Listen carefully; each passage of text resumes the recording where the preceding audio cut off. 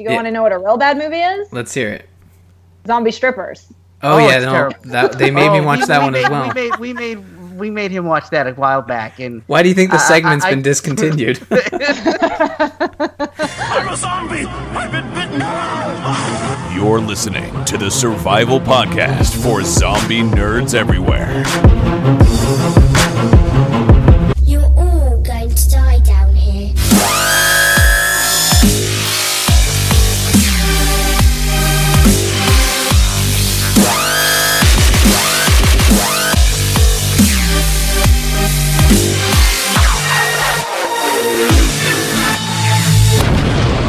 This is Zombies Ate My Podcast. Hello and welcome back to Zombies Ate My Podcast. This is Ryan Murphy, your host. I'm not going to read this because it's old. Anyways, I'm here and I'm joined by Lou, the busy zombie lord. Lou Page, how are you this fine evening? Not too bad, not too bad. Good. I need to change that intro. It always throws me off when I host. Yes, it does. Bob is not here, unfortunately. He is traveling for work, but we are joined by a returning guest, last on the show in 2014, to discuss her book, The Art of Eating Through the Zombie Apocalypse. Our guest returns today with a new project, The Walking Dead, the official cookbook and survival guide. Please welcome back Lauren Wilson. How are you doing, Lauren? I'm doing great, guys. How's it going? Not too bad, not too bad. Yeah, it's fantastic to have you back on the show. We were just talking pre-show, getting warmed up, and I don't want to wait any longer because there's this amazing photo in our notes, and we need to address this because Bob will no doubt listen. I know he listens when he misses a show because he wants to know what terrible things we said about him. So let's start off the show with some terrible news for poor Bob. Lauren, I'll let you take it away. Well, your listeners might recall, or might not, but last time I was on the show, Bob and I proposed a friendly wager where I'll backtrack just for a second and say that Bob was thoroughly disgusted by the bug recipes that were in my first book, The Art of Eating Through the Zombie Apocalypse. We talked about them at length. He felt very squirmy about the whole thing.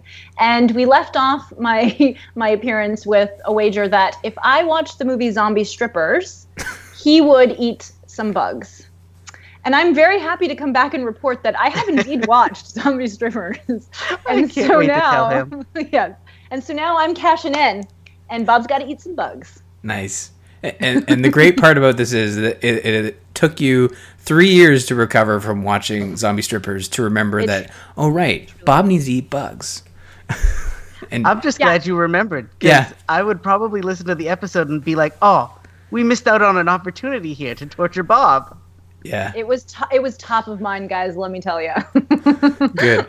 And this looks delightful. I'm glad that I'm in Canada and getting people in the States to ship things north is nigh impossible. So, Bob, another one coming at you. This time it's not a t-shirt or a replica bat. It's some delicious bugs. Silkworm. Yeah.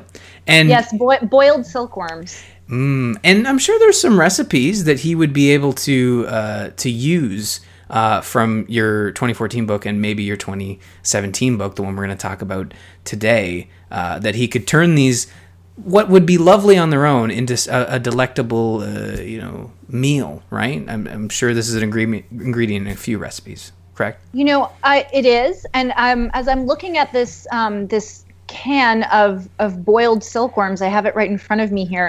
There's very little English on this can. I will say that it's mostly Korean. Okay. But the gist that I'm getting from the images is that they might be, there's definitely liquid in here, so they're floating around in some kind of sauce, and I think they might be kind of spicy.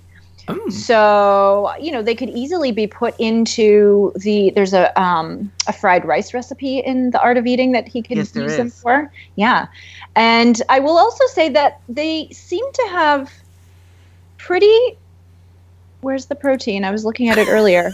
Pretty high protein content. So, perfect. A little bonus. Well, you can skip that spoon of peanut butter in the morning because you're getting a spoon of silkworm. So that's and if Bob hasn't checked out by now, we'll be sure to send him the clip so he can listen to it.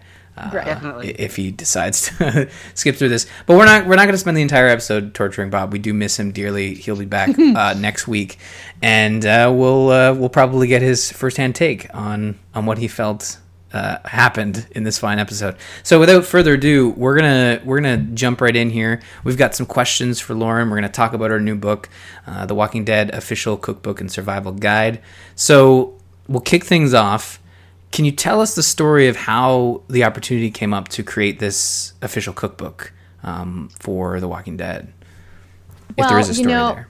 Well, there is a story. It's not a super exciting story, but it's one that I feel very fortunate to be able to tell, because the fact that I had written The Art of Eating Through the Zombie Apocalypse sort of made me the perfect candidate to write this book. And so I was approached by the publisher, who said, hey, are you a fan of The Walking Dead? We know you wrote this other book. Would you be interested in doing a cookbook for The Walking Dead? And of course the answer was yes. So that's sort of how it happened. So I really just somehow now I'm digging myself a little niche in the apocalyptic cooking world. And it was such a thrill to be able to do this. I feel really, really lucky and fortunate. Good. I know that when one of the news sites we follow popped up with the Walking Dead cookbook, I was like, wait, what? That is not the same. I had to go grab my book off. Someone, that's the same one that we interviewed. How's it? Okay, I guess she's going to be writing about zombie cooking for a while. Well, I'll say this. When I finished my first book, I certainly never intended to write another zombie cookbook. And now I've written a second zombie cookbook, and I do not intend to write a third, but who knows? There's always Z Nation, right? There's always Z Nation. Is there any future in writing a regular cookbook that's not zombie related? I hope so, because that's sort of what I'm working on right now. Okay. Yeah. So fingers crossed. Fingers crossed there will be new and exciting things for me coming down the road. Can't wait. Yeah. Cool. So you talk about the publicist asking you if you're a fan of The Walking Dead, and yes, checkbox. We're going to talk about that later as well in the show. How does it feel to create an official item for one of your favorite television shows that is currently airing? That's a good question, because I don't think I felt. I mean, I certainly felt pressure while I was doing it. Because I do love the show. I am just by nature a really nerdy person, and I get really into things, and I just can relate to the fans who just love The Walking Dead. They have this love in their heart, and so I certainly really hope that they enjoy it. But I also worked really, really hard to make sure that I stayed as true to the universe of the show as I possibly could. I rewatched every single episode. I looked for every single scene that had food in it. And I really, really tried to make it true to the universe of the show. So I hope that fans appreciate it and enjoy it and can nerd out on it. Yeah. So I have a question. I see a recipe here called Carol's Beets and Acorn Cookies. Mm-hmm. I've cooked with many things, but I have never cooked with acorn flour. Was that something you had to buy in a store, or was that something that you had to make on your own? Well, actually, that's a good question, because I have made acorn flour on my own. For the first book, the timing worked out that I could go in the fall and forage for acorns and go through the whole process. It's a bit of a process to make acorn flour, because by nature, most acorns are very, very tannic, and so you have to kind of leach the tannins out of them before you can make a flour. But I did that whole process for my first book, and then when I was writing the second book, I was writing in the dead of winter, and so I kind of panicked for a second and thought, what am I going to do? How am I going to get my hands on acorn flour? And then, 3 seconds on Google helped me find a purveyor in California that has a wholesale business and sells acorn flour. So I was able to purchase some online, thankfully. Well, that's good to know, because I'm looking at the recipe and it sounds delicious, but I'm going, getting my hands on acorn flour is not going to be easy. Right. Not if you don't want to have to go through the whole process of making it yourself. But it actually, it isn't that easy. And I mean, you can order it from California. It's not the cheapest, but all that information is in the back of the book under the resources. So you can find out exactly how to get it. Yeah. Oh, that's great. Yeah. And fall's coming, Lou. So you could you could forage for acorns, because we still have time. That's true. How is this new book informed by your 2014 book, The Art of Eating Through the Zombie Apocalypse? Was it something that you tried to keep it fresh and separate from the 2014 book, or you had mentioned that the publicist said, "Hey, you did this. You'd be really great for this." How did you approach it while still trying to kind of, keep it separate from the other book? Well, I guess a couple things there. One is that I think that in deciding to write a zombie cookbook, when I was doing the first book, I thought, oh, okay, cool, I'm going to write a zombie cookbook. And then when I really sat down to think about that, I realized what I'm actually writing isn't a culinary survival guide, really. I mean, so in a lot of ways, that book did inform the second book, in that I did so much research and so much hands-on work for the first book, and that freed me up a little bit for the second book, because I had a cadre of skills and knowledge that I could draw from, while also trying to tie in things from the show. So on The Walking Dead, in Alexandria, they have that big solar array. And so they have access to electricity through that. And so I talk about solar arrays, and I talk about different forms of power. And I do get into some stuff that I didn't touch upon in the first book, because it's very specific to the Walking Dead world. But the fact that I had written the first book really enabled me to write the second book. And then on top of that, I had to write the second book, the Walking Dead book, in 3 months, which is, if you've never written a book before, it's really not a lot of time to write and test 60 recipes, plus the entire survival section, plus all the little, show-related sidebars and everything. So I took a leave from my job, and I was just working on the project 7 days a week for 3 months straight. So I think that if I had not written that first book, it would have been all but impossible to do that. Wow. Yeah, 3 months. I assume that's just from opportunity to, we need to have the product out before season 8, right?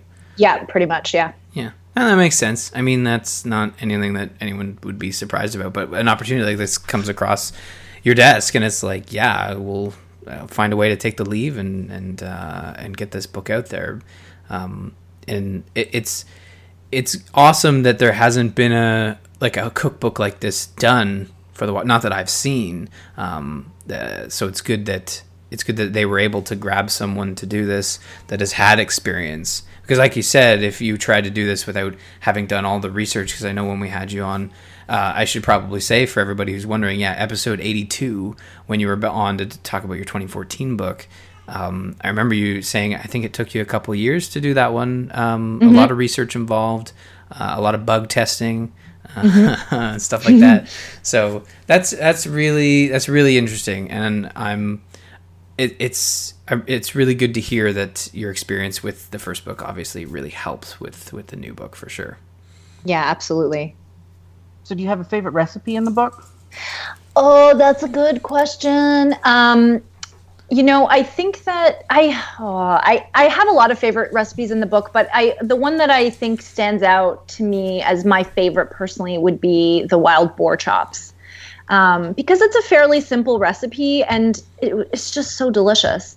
And I always like to say, too, that if anyone listening wants to make that recipe at home and they're like, where do I get wild boar? You can certainly just substitute a bone-in pork chop, and it will be equally delicious. That's actually, were there a lot of recipes in the book that had ingredients that fit within the show universe, like whether it was a specific moment or locale that people would have a hard time finding? Like, obviously a lot of the bug ingredients, acorn flour, but was there a specific ingredient that kind of threw you out? It's like, oh, this is going to be really hard for people to find, so let's make sure that they know there's a substitute, like you said, substitute any sort of pork chop or whatever into that recipe. Yes, several recipes, because, I mean, you guys know that there actually is a fair amount of wild game in that show. Like, Daryl's hunting squirrels like nobody's business. Yep. There's scenes where Rick is catching rabbits with snares. The folks at the Kingdom are doing the slightly tainted wild boars for the saviors. And so for all of those recipes that call for wild game, there are substitutes listed or mentioned, because you can easily substitute in, chicken for squirrel or beef for deer or what have you. So yes, it's in the spirit of the show. You don't necessarily need to have deer meat to make, Dixon deer stew. It'll still be fun and tasty and great. Cool. Yeah. Lou, do you want to throw one out? Ask a question there? I feel like I'm hogging these questions. You haven't, Ryan. Oh, relax. I'm Canadian. It's okay. Do you know if anybody in AMC has seen your cookbook or tried any recipes from the cookbook yet? Yes. So AMC. So what happened is I worked with a publisher called Insight Editions. They licensed the rights from AMC to do this book, and AMC was fairly involved in the process. They had to approve the concept, they had to approve my recipe list and my table of contents, and then they had to approve the entire manuscript once it was done. So they were involved in making sure, I think largely they just wanted to make sure that it did stay true to the universe of the show and to the characters. And so they were involved in that. And then as far as testing recipes, I don't know if anyone at AMC has tested recipes, but I do know that all of the cast members of the show received a copy of the book. So I'm hoping maybe someone sometime will say something about it and I could get some sense as to what they think about it, because that would be cool. That would be awesome. Yeah. Yeah, to see like Daryl Dixon doing something with one of his recipes in the book would be really cool. Like, or any, like you said, any of the actors, and I know they're all like they've been on the show for 7+ years now, and they're kind of steeped in their characters. So to see them like bite into something that was inspired by their character would probably be really awesome to see for both fans and you as someone who even wrote the book. And speaking of recipes that were inspired by the show, were there any recipes that could have been inspired by the show but you weren't able to include? And I'll give an example. The grossest one I could think of without being illegal, the show is an M-rated. It's all over the place.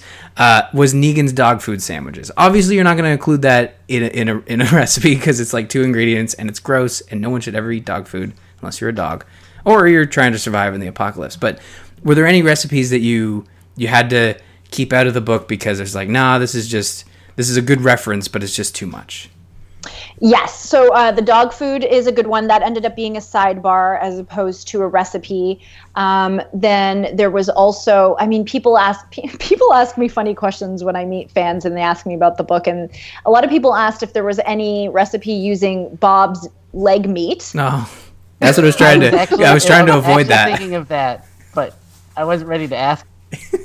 So, and the answer to that is no. I think that ended up being in a sidebar reference as well. And then one other thing that I put into a sidebar. I suppose perhaps maybe I could have done something with it, but there's a scene. What season was it? I think it was season 5, where Beth and Daryl end up, like, they're together and they're isolated from the group and they're off on this little adventure, just the two of them, and they are in this house and they open this cabinet and it's got this jar of like pickled pig's feet, and then they also find like peanut butter and jam. And, I suppose maybe I could have tried to do something with that, but I really, at the end, I was just like, no, I can't. Nah. Yeah, that might be a little much. Don't they get into moonshine in that episode? You could. Yes. They do. They do get into moonshine, and there is a moonshine recipe in the book. Oh, well, see, this is... I think if we're trying to like poke holes in this, you've covered everything. Like, you covered the leg meat. That was the big one for me. It's like, I'm not going to mention it because I know it's a zombie show and cannibalism was like a big deal in one of the seasons. It was probably one of my, my favorite seasons there with that storyline with the hunters. But the fact that you covered that in a sidebar and the dog food sandwiches, I couldn't think of any other ones. And I know if Bob were here, he would ask, is there a spaghetti recipe? And then he'd play the clip where Negan says, I fed him spaghetti. I think that would, again, probably tickle his heart. Maybe make up for the fact you're going to make him eat bugs. So spaghetti, Negan's spaghetti, that's a big one, I think, that he would be looking for. Oh, yeah, Negan's spaghetti is in there. And let us not forget Herschel's spaghetti. Oh, wow. I don't know if Yeah, does anyone remember that reference? He didn't even make spaghetti, but he just talked about having spaghetti dinner, Tuesday spaghetti dinner every Wednesday. It was some joke that he made. I'm remembering a lot of this food stuff and content from the show, and now that I'm thinking about it, I'm like, wow, they do actually talk a lot about food in this show, and I never realized it. Mm-hmm. So Yeah. that's awesome. I think that'll make Bob really happy. So that brings me to my next question. Like, if you poured through the whole show and you looked at all the references, even so much as the throwaway line about, you know, Herschel's Tuesday spaghetti night on Wednesdays, and I do remember that. I think he was joking around with Carl when he was recovering. But any dream sequence food from when Glenn was, you know, like in Rick's fever dream about, you know, Glenn and Abraham being alive? Anything picked off of that table? Oh no! That, Actually, you know what? I think that was last season, right? yes, I think it was. Yes. It was the first episode of season 7. Oh, was it actually the first episode? I think I couldn't tell you. I mean, I don't think there's anything from. No, that's not true. There is stuff from season 7. So why did I miss that? All that to say, I know that at some point during season 7, I like it was game over. I couldn't do anything anymore with it because because they took the hiatus at the half season. That's what it was. And then I had to hand in the manuscript. Yeah. Maybe it was. You know, now that I'm thinking back, it was either the first episode or the last episode, and I'm thinking it was the first one, but there was probably a lot of generic stuff on there that you had already covered, and unless you wanted to reference the fact that, you know, Glenn and Abraham were no longer with us, still a sore point at probably the time when you were writing the book, that might be a tough one to fit in there.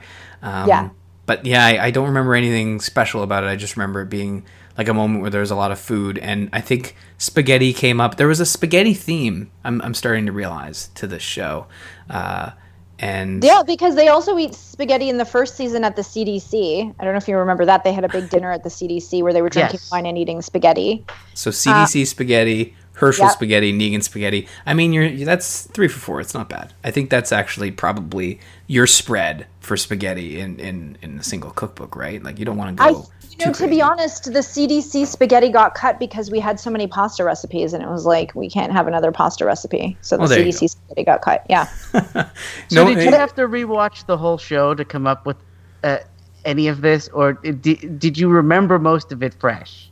No, certainly not. I mean, 7 years of watching a show where I think that it's fair that, the point that you brought up earlier, where it's like, I didn't even realize how much food is in the show, because you're not really watching the show for food. You're watching the show for everything else. So I think that those food moments are just really easily lost. And so, yes, I had to go back from the beginning. And what I actually did was I didn't rewatch every single episode because I did not have the time to do that. But what I did was I launched Netflix in my browser on my laptop, and then just used the progress bar, which has a little pop-up preview of what's the action happening. And I just kind of scanned through every episode. And anytime I saw anything about food, I would stop and just watch that scene, take notes, and move on. So that was the process I had to go. And even that process took a very long time to do. Yeah. I can't even imagine. Yeah. There's some seasons of the show, as much as I love the show, we joke, sitting through season 3 is very painful. Yeah. So there's probably not a lot of cooking. Governor didn't feel like someone who would probably do a lot of cooking. Did a lot of tank stuff, but yes, he actually did do some cooking. I mean, he grew hot peppers in his backyard. I don't know if that was like a small detail that I don't know if anyone even caught. But there's a pickled pepper recipe in the book in reference to that. And then he also cooked some scrambled eggs and toast for Michonne and Andrea when they first arrived.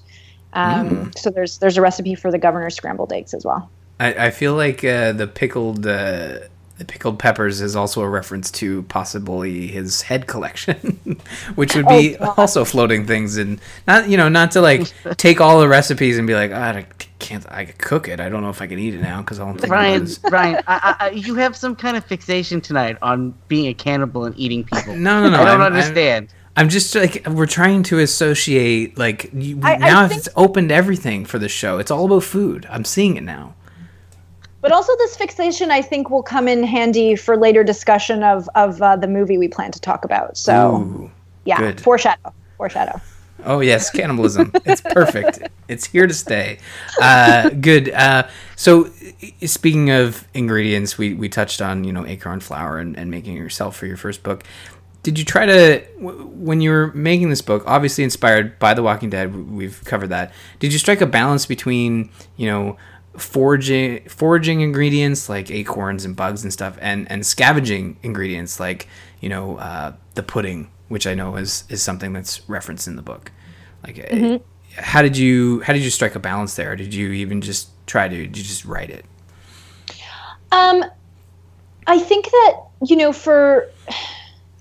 so it really, a lot of it was inspired by location. So for example, if you're in Alexandria, you have the food pantry that you can go to, and there are canned goods there. So, sometimes I knew specifically that they would have certain ingredients. Like, for instance, when Carol makes those beaten acorn cookies, she goes into the Alexandria pantry and gets a can of beets and gets a can of water chestnuts and yada, yada, yada. So in those instances, I knew that, okay, yeah, she had access to those things. And then sometimes I just assume, they'd probably have, a can of peas or what have you.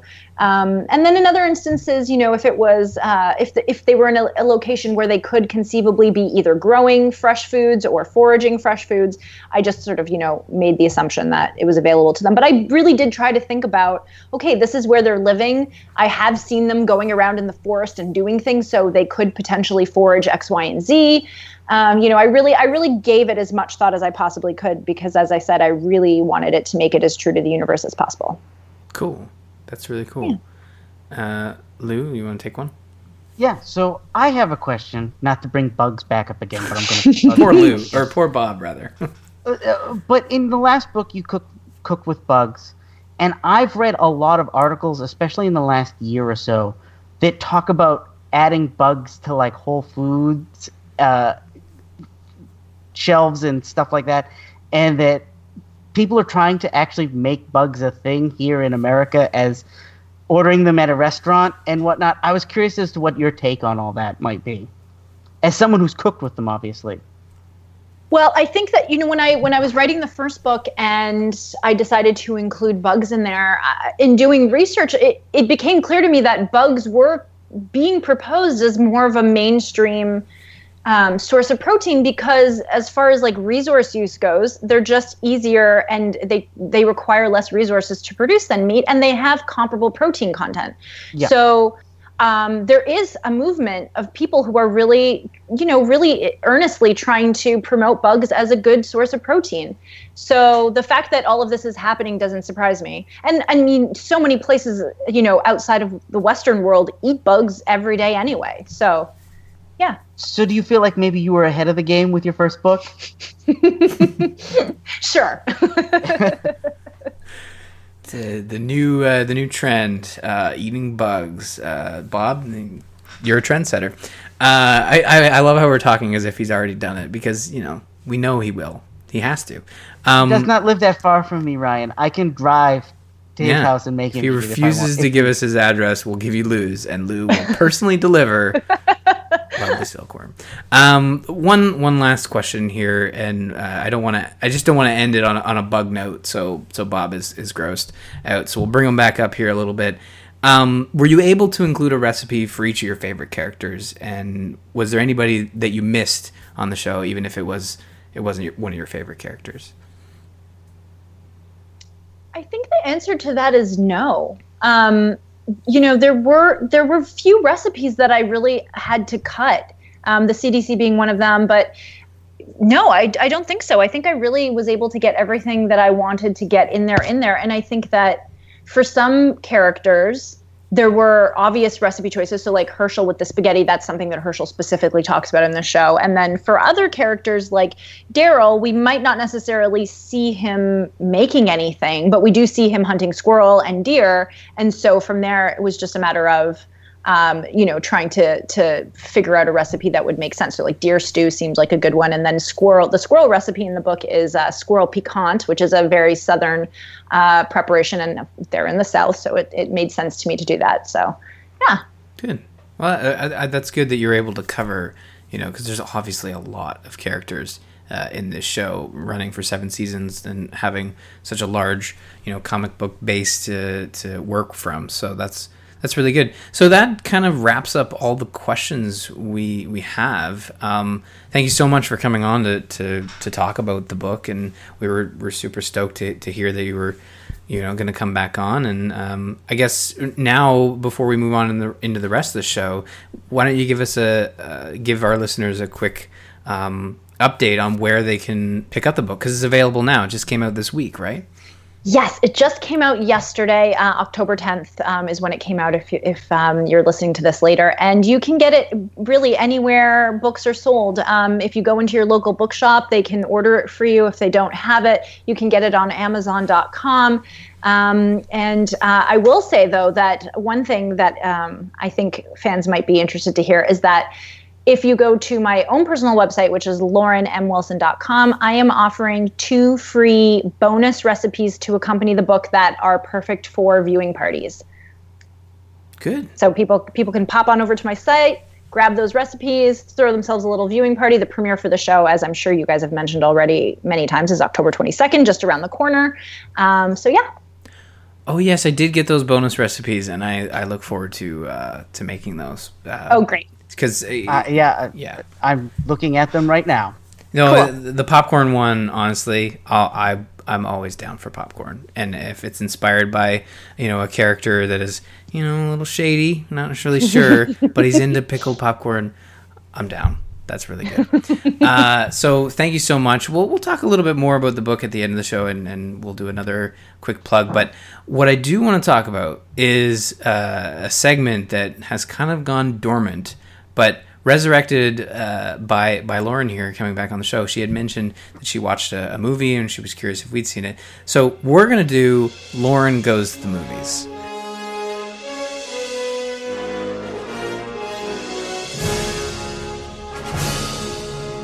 And I can't wait to hear about this. So you watched Raw, and you gave me a brief synopsis, but I do want to know.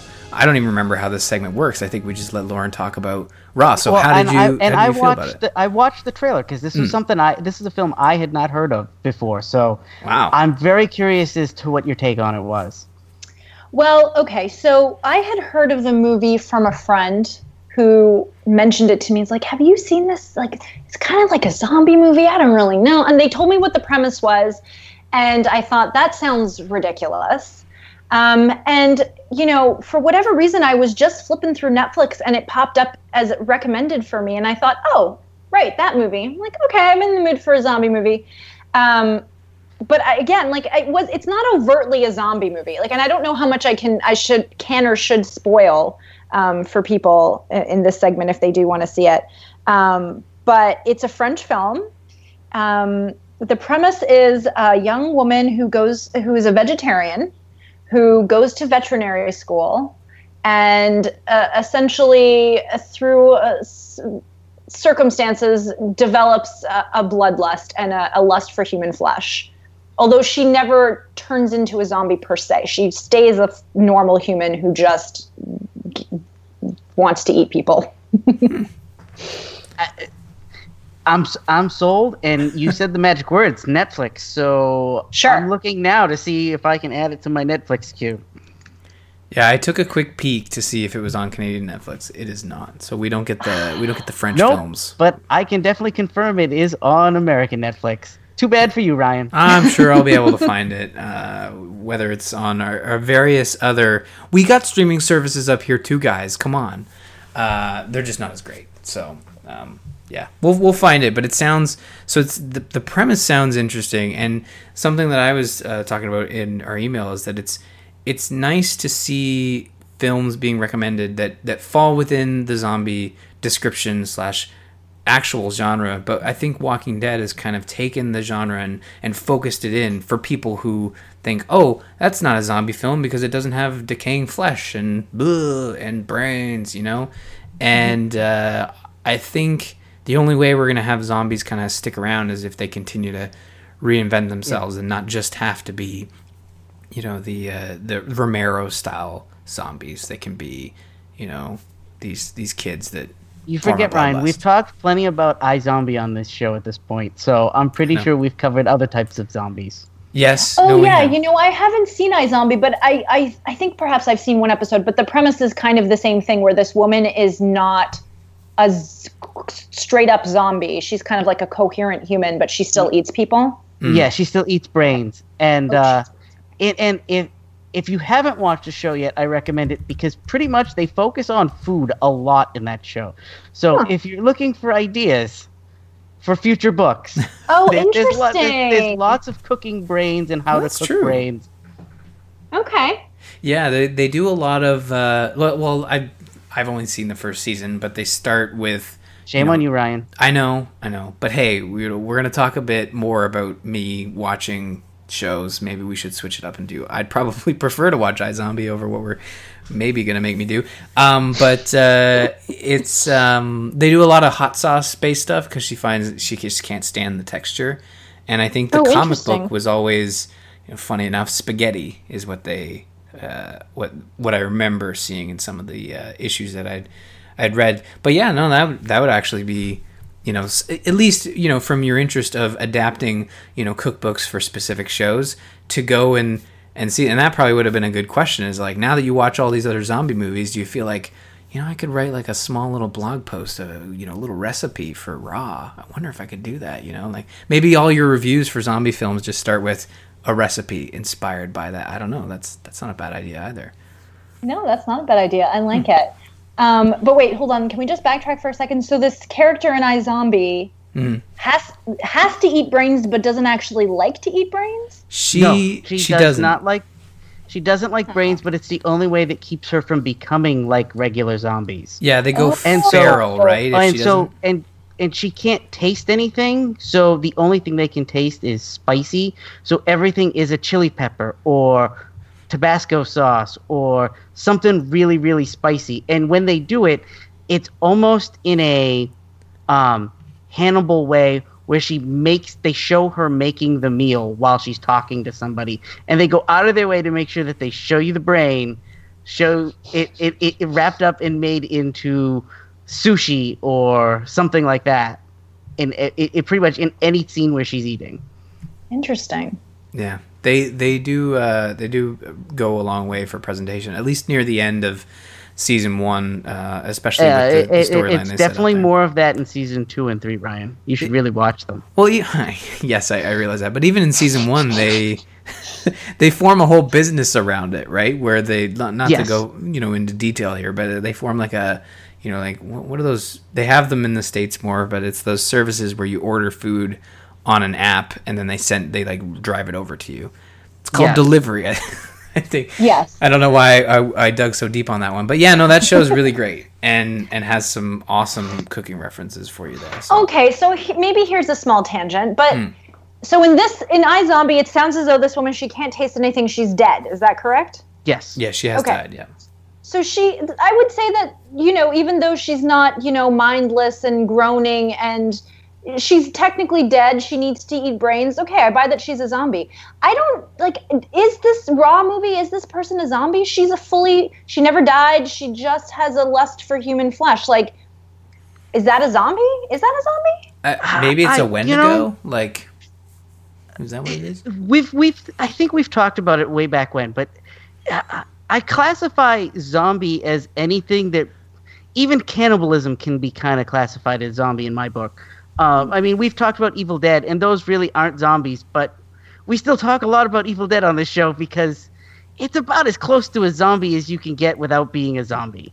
Mm-hmm. So, I mean, I think the genre is wider than just dead people. Mm-hmm. Yeah.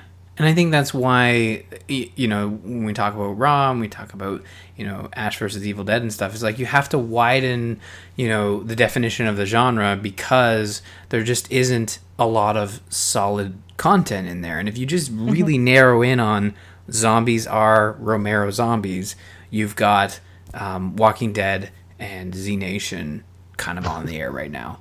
And that's about it. Because iZombie, from what I've seen in the first season, there is some, zombie biting action, but most of it is, hipsters eating out of a cardboard box. Like that's the first season. So it's nice to widen the genre a bit, even by definition. Like, yeah, I agree. Cannibalism, Wendigos, stuff like that. It kind of all fits within that genre. And then maybe there are subgenres that are like, no, zombie prime, rotting flesh.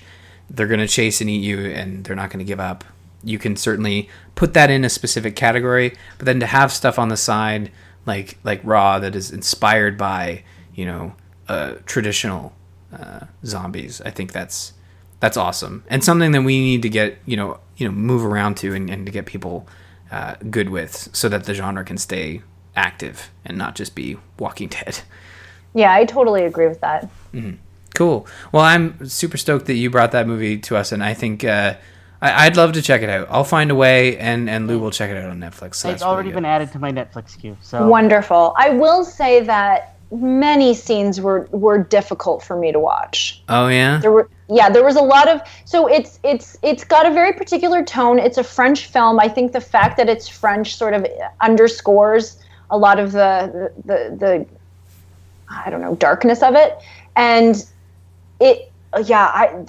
many cringe-worthy moments, like lots. Yeah, it was. There were. That trailer said a lot. There's some stuff. Said a lot. I haven't even watched the trailer, so like I'm getting some vibes here that like, it's similar to like the new It movie. I'll make a deal with you, Ryan. I will watch the film first, and then I will inform you whether or not you should watch it. You definitely shouldn't watch it with one of the children in the room. I'm getting like. No. I'm getting some serious vibes from you saying that, because I'm not big on like sort of the creepy factor of specifically the cannibalism side of things, but it's like Lou is gonna my mom did this when I was a kid. It's like, I'll watch it first and I'll let you know. It was Aliens. It was Signs. When Signs came out, it's like, I'll go to theaters and watch it and I'll let you know. And then she came back. It's like, Ryan, I don't think you should go see it. Why do you have to remind me how young you are? Well, no. Like, me and Aliens do not get along, and I was probably a little older than I should admit. I mean, you could do the math. It's not that hard, but Signs probably puts me older than I should have been to be afraid to go see it in the theaters. So yes. But I'm going to be brave for the show, and I will check out at least the trailer, and then we'll see if I can go a little further. But I have not seen it in theaters, and I can't even blame my small child for that one. I just do not want to go see it. It's too scary. I'm in the same boat. I read it when I was far too young to be reading that book. I think I was maybe 8 or 9 years old, and I remember enjoying it. I've always been a horror fan, but it also I can't do it. I can't see the new one because it's too scary. It looks freaky. Believe it or not, it's not as scary as the trailers let you think. Oh, all the scenes you saw in the trailer are about as scary as that movie gets. But is it gruesome then? Like, it's a great movie, but it's more like Stranger Things with a clown in the background. Oh, okay. I can get down with that for sure. I could probably do that. It's not as bad as you think. Okay. I still can't get my wife to go, but that's because she's terrified of clowns. It's got nothing to do with it being anything other than there's a clown in the movie. So a lot of people are terrified of clowns, but yes. You know what people aren't afraid of? The return of The Walking Dead, which is happening in like less than 2 weeks. So we had to talk about it, and what better way to talk about it is to have a special guest on here. And I mean, I follow you on Twitter, Lauren, and you've been talking up a storm about the return of The Walking Dead, and you're super stoked to see it come back. And yeah, I guess like people know our thoughts, but what are your thoughts on the return? Like season 7, a lot of people saw it as a little bit of a rocky, introduction, not as bad as The Governor, but a rocky introduction to one of our favorite comic book characters. And they vowed to kind of like, no, this is all out war. This is going to be a big deal. And you're going to enjoy what we have to show you, kind of thing. So your thoughts on the return? Obviously you're looking forward to it, but like, what has you the most excited about season 8? That's a good question. I think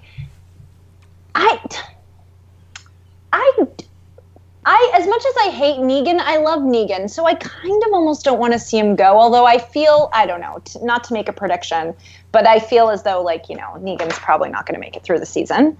I don't know what I'm most excited for. I'm kind of thrown off a little bit by the fact that there's all these rumors swirling about more action than we've ever seen before. It's going to be so fast paced, deaths here and there and everywhere. And I don't know. I get a sense that it's going to be maybe a little too chaotic. Yeah. I don't know. I was gonna say it's not a show that's very fast paced. It's you get a fast paced episode, then you get 3 episodes of story, and then you get another fast paced episode. So if they're gonna hit us with fast paced the whole season, that's gonna be a rough ride. It's gonna be not a whole lot of people left at the end of the season.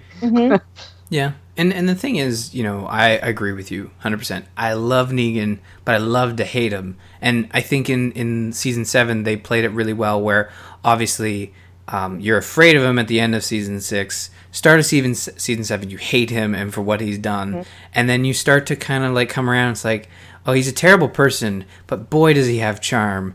And then you come back on Rick's side and it's like, yeah, Negan's a bad person and this is going to be great. And having more Negan and more Neganisms, as we call it on the show, we have so many clips. I wish Bob were here. He'd be playing them, quick fire right now. But I'm looking forward to those moments with Negan as we continue in this season. And, Jeffrey Dean Morgan's a big name. I wonder if, my biggest thing is, like, not knowing what happens in the comic books. My biggest thing is, like, he's got to be a big name to keep around. And I wonder if this will be the last season we see him in sort of a large capacity, whatever that means, whether he dies or whatever. But I wonder how far this season will go into the storyline, or whether if they're saying it's going to be fast paced, then it's probably going to move at a pretty fast clip, So I'm interested to see where the first episode kind of establishes that pace. If they're out there saying publicly it's going to be fast. Yeah, it feels akin to me. I don't know if you guys watch Game of Thrones, but the latest season of Game of Thrones was a lot more fast paced, I feel, than any other season, and I feel that the whole pace and experience of the show felt very different to me in a lot of ways. And so I guess maybe I don't know if that's going to happen for this show, where it's almost like losing the heart of it in a way. But I mean, who knows? It could be the exact opposite of what I'm imagining. But as far as Negan goes, do either of you read the comics or are up to date with the comics? I read the comics for a while, but I am not up to date. But I do know what happens with most of the plot points in the series. Oh, interesting. I'm not afraid of spoilers. In fact, I find it makes me enjoy stuff more. So if I want to learn more about something, I'm like, oh, okay, I'll figure out this, and then I'll watch it later on, or I'll read it later on. Yeah, I'm pretty fuzzy on this whole storyline. Obviously, the previous to All Out War, I think, is where I'm most confused, and I don't know much. Bob's our big comic book guy, but previous to basically what Negan did at the start of season 7, that was like the last major thing that I knew before going in, because that it was impossible to do this show without someone saying, "Oh yeah, Glenn's dead." It's like, well, okay, great. And but I mean, it's one of those things. Is like you can't do a show like this and not have someone come in, because like issue 100 would have been like in the early days of this show, and that was even when it was a month old.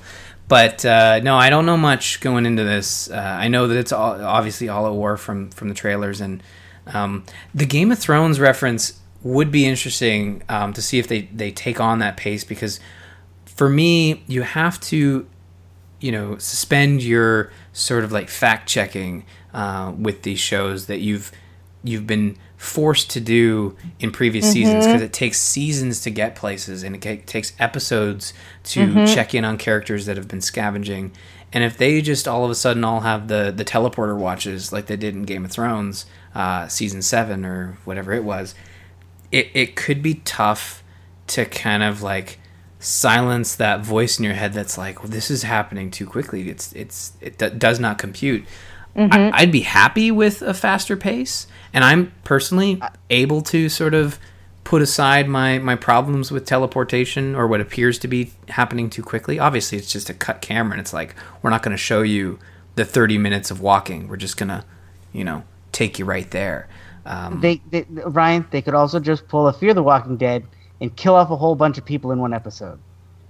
They could. I mean, not to not to spoil anything, but no spoilers. I don't know if you've been watching this season of Fear the Walking Dead, Lauren, but I have not, but I'm not worried about spoilers. Don't worry. Okay. Yeah. I was gonna say this season has been fabulous. It's been great, but the last episode that I watched, which we talked about, You I had think, last problems week, with it. Yeah. I had problems with it, but only because they found a really easy solution to a problem that the show was having, and it's okay. I'm over it now. But they killed a whole lot of people in like one episode, and I'm like, oh, okay. I don't Just think to they'll make do things that. easy. Just Yeah. to make things, oh, interesting. Okay. Yeah. That would be a tough one to see them doing, because that's the problem with Fear the Walking Dead, is it's based on, whatever Robert Kirkman and the producers can come up with on the fly when they're doing their scripting. But with The Walking Dead, it's based on the comic books, and those comic books don't have, as far as I know, don't have moments like that where people just all of a sudden it's like, well, all at war, now everyone's dead, and it's just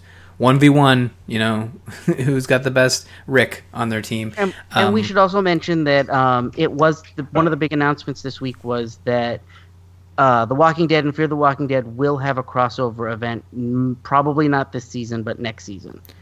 Yeah, we don't have many so I'll break down the details on the crossover, and then I'd like to get your thoughts on this, Lauren. So we have Kirkman saying that one character from either The Walking Dead or Fear the Walking Dead will appear on the other show for one episode, and it'll be a major event in the universe, but he wouldn't go any further, but he did promise there would be more details in the next few weeks. So that sounds like either A, we're getting something in the second half of this season of Walking Dead, or something in the first half of Fear the Walking Dead that returns probably in next June or something. So are you a huge, since you've been on the show, Fear the Walking Dead wasn't a thing. So are you a fan of Fear the Walking Dead? And are you looking forward to what I'm sure, no offense, Lou, you might describe as like a ratings grab? You've been that guy on the show. I'm not trying to throw you under the bus here, but... No, you're not saying anything I'm not thinking. So I'm curious, Lauren, what do you think?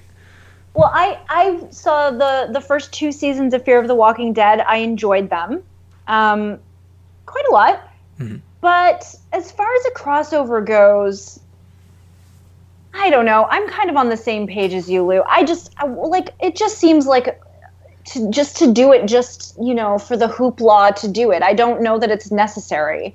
And I mean, I'm sure it'll be cool, and I'll certainly watch it, but it doesn't do a lot for me. My only thought about the whole idea was, if they're going to do it, I'm hoping they bring us a character that's already dead, like Abraham. Because I know that there was talk when the show began that Abraham said something about having come from out in California, which I know is where Fear the Walking Dead began. So my hope is that they have someone like him show up and like maybe save the day and be like, yeah, I got to keep moving, and leave like 2 episodes later. I think that would be interesting, because then we'd get to see a favorite character that has since passed in the show. So yes, exactly. I read something about the timing of the whole thing, because, correct me if I think that the world of The Walking Dead is in time ahead of the world of Fear of the Walking Dead. Yes. Mm-hmm. It's several years ahead. Right. So to have a character from Fear of the Walking Dead appear on The Walking Dead would technically be a spoiler. Yes. Yeah. Right, because you would know that person lives for however long. Right. Whereas to do the reverse, like to have Abraham on Fear of the Walking Dead, is not spoiling anything, but it would just be cool to bring back, Exactly. Yeah, gotcha. I think, what the scenario you guys are describing would be best to sort of squash the fears that people are like, oh, this is a ratings grab, while still being a ratings grab, because you're bringing back someone that people dearly miss, like Abraham. And you would have to, if you're bringing someone back from The Walking Dead, you would have to pick someone from the season 3 onwards, because of that time gap. Fear the Walking Dead right now, I think, is almost, if not past the catch-up point of where Rick woke up from his coma. So anybody you bring in from the early seasons of The Walking Dead, it would have been tough for them to get from the West Coast to the East Coast, unless I'm mixing things up here. No, you've got it right. You've got it right. Okay, yeah, my American geography is not the greatest. We've established this, but and how long it takes to get from point A to point B from whatever place they're in. But to see someone come from Fear the Walking Dead to The Walking Dead, you pose the issue of spoilers. But, we've had some theories on this show that Fear the Walking Dead might end with its confirmed 4th season, because we're always thinking, well, the ratings aren't the same as The Walking Dead. It wouldn't be a spoiler if you just took someone out of Fear the Walking Dead if that show had indeed finished and then brought a character through to the next one. Like we had predicted, like if Fear the Walking Dead didn't do well, you pick Nick up from Fear the Walking Dead, which appears to be one of the likable people like that character, pick him up and throw him into the Walking Dead land and see how he fares on that show. But that would feel so out of place, and they kind of talk about how it's going to be one episode. So I could see it being the traveling monk. Like maybe it's Abraham and Eugene's team on their way through, and they interact with the characters. That's actually a really good theory. They've certainly done that in the games, so yes. I wouldn't be surprised that they do that in the show. So yeah, like Glenn pops up in the first episode of The Walking Dead from Telltale, and it's kind of like one of those things where like, hey, I was born here, but I'm heading this way, so we'll see. And Jesus showed up in the last one. Season 3. Yeah, and he's. I was trying to remember because that's the one I didn't finish. Yeah, he's in there. Yep. Jesus, good old Jesus. So it's really neat to see that they're confirming this crossover, even though they've said in the past that it would be very, very tough to do. So I'm hoping that they've found, they aren't just doing it for a business sake. They're doing it because they've thought of a really good story. And I know there are people out there who may or may not be on the Skype call that might think that that no, Ryan, you're being too nice to a major company that's being sued by many of their creators, that they're doing this purely for a story reason. So it'll be interesting to see how that goes. But Walking Dead returns October 22nd. You can be sure that we will be around to talk about it shortly afterwards, and Bob will surely cap a bunch of Negan quotes because there's going to be a lot. So yeah, get your viewing party ready. You've got the bonus recipes from Lauren. She'll be giving you more information on where to find those in just a little bit. But before we wrap up the show, I did want to talk about Extra Life. It's back. It's the charity we did last year in support of sick kids out of Toronto. Extra Life is an event that gamers, they play video games for 24 hours in support of Children's Miracle Network hospitals around the world. I am personally playing for sick kids, as mentioned. So support Extra Life. Make me watch Z Nation. It's something that people have wanted us to do for a very long time. We couldn't bring ourselves to do it because we're just so busy. Hey, I'm the one that sat through the whole first season. Yes. So once again, Lou has watched the first season, and then he warned us all, please just let me have this one. Don't watch it. I don't know if have you seen any Z Nation? I don't have that kind of free time anymore. No. I personally couldn't make it through I watched several episodes. I couldn't make it through the first season. Yeah. No. It's tough. The zombie baby was just a deal breaker for me. Yeah.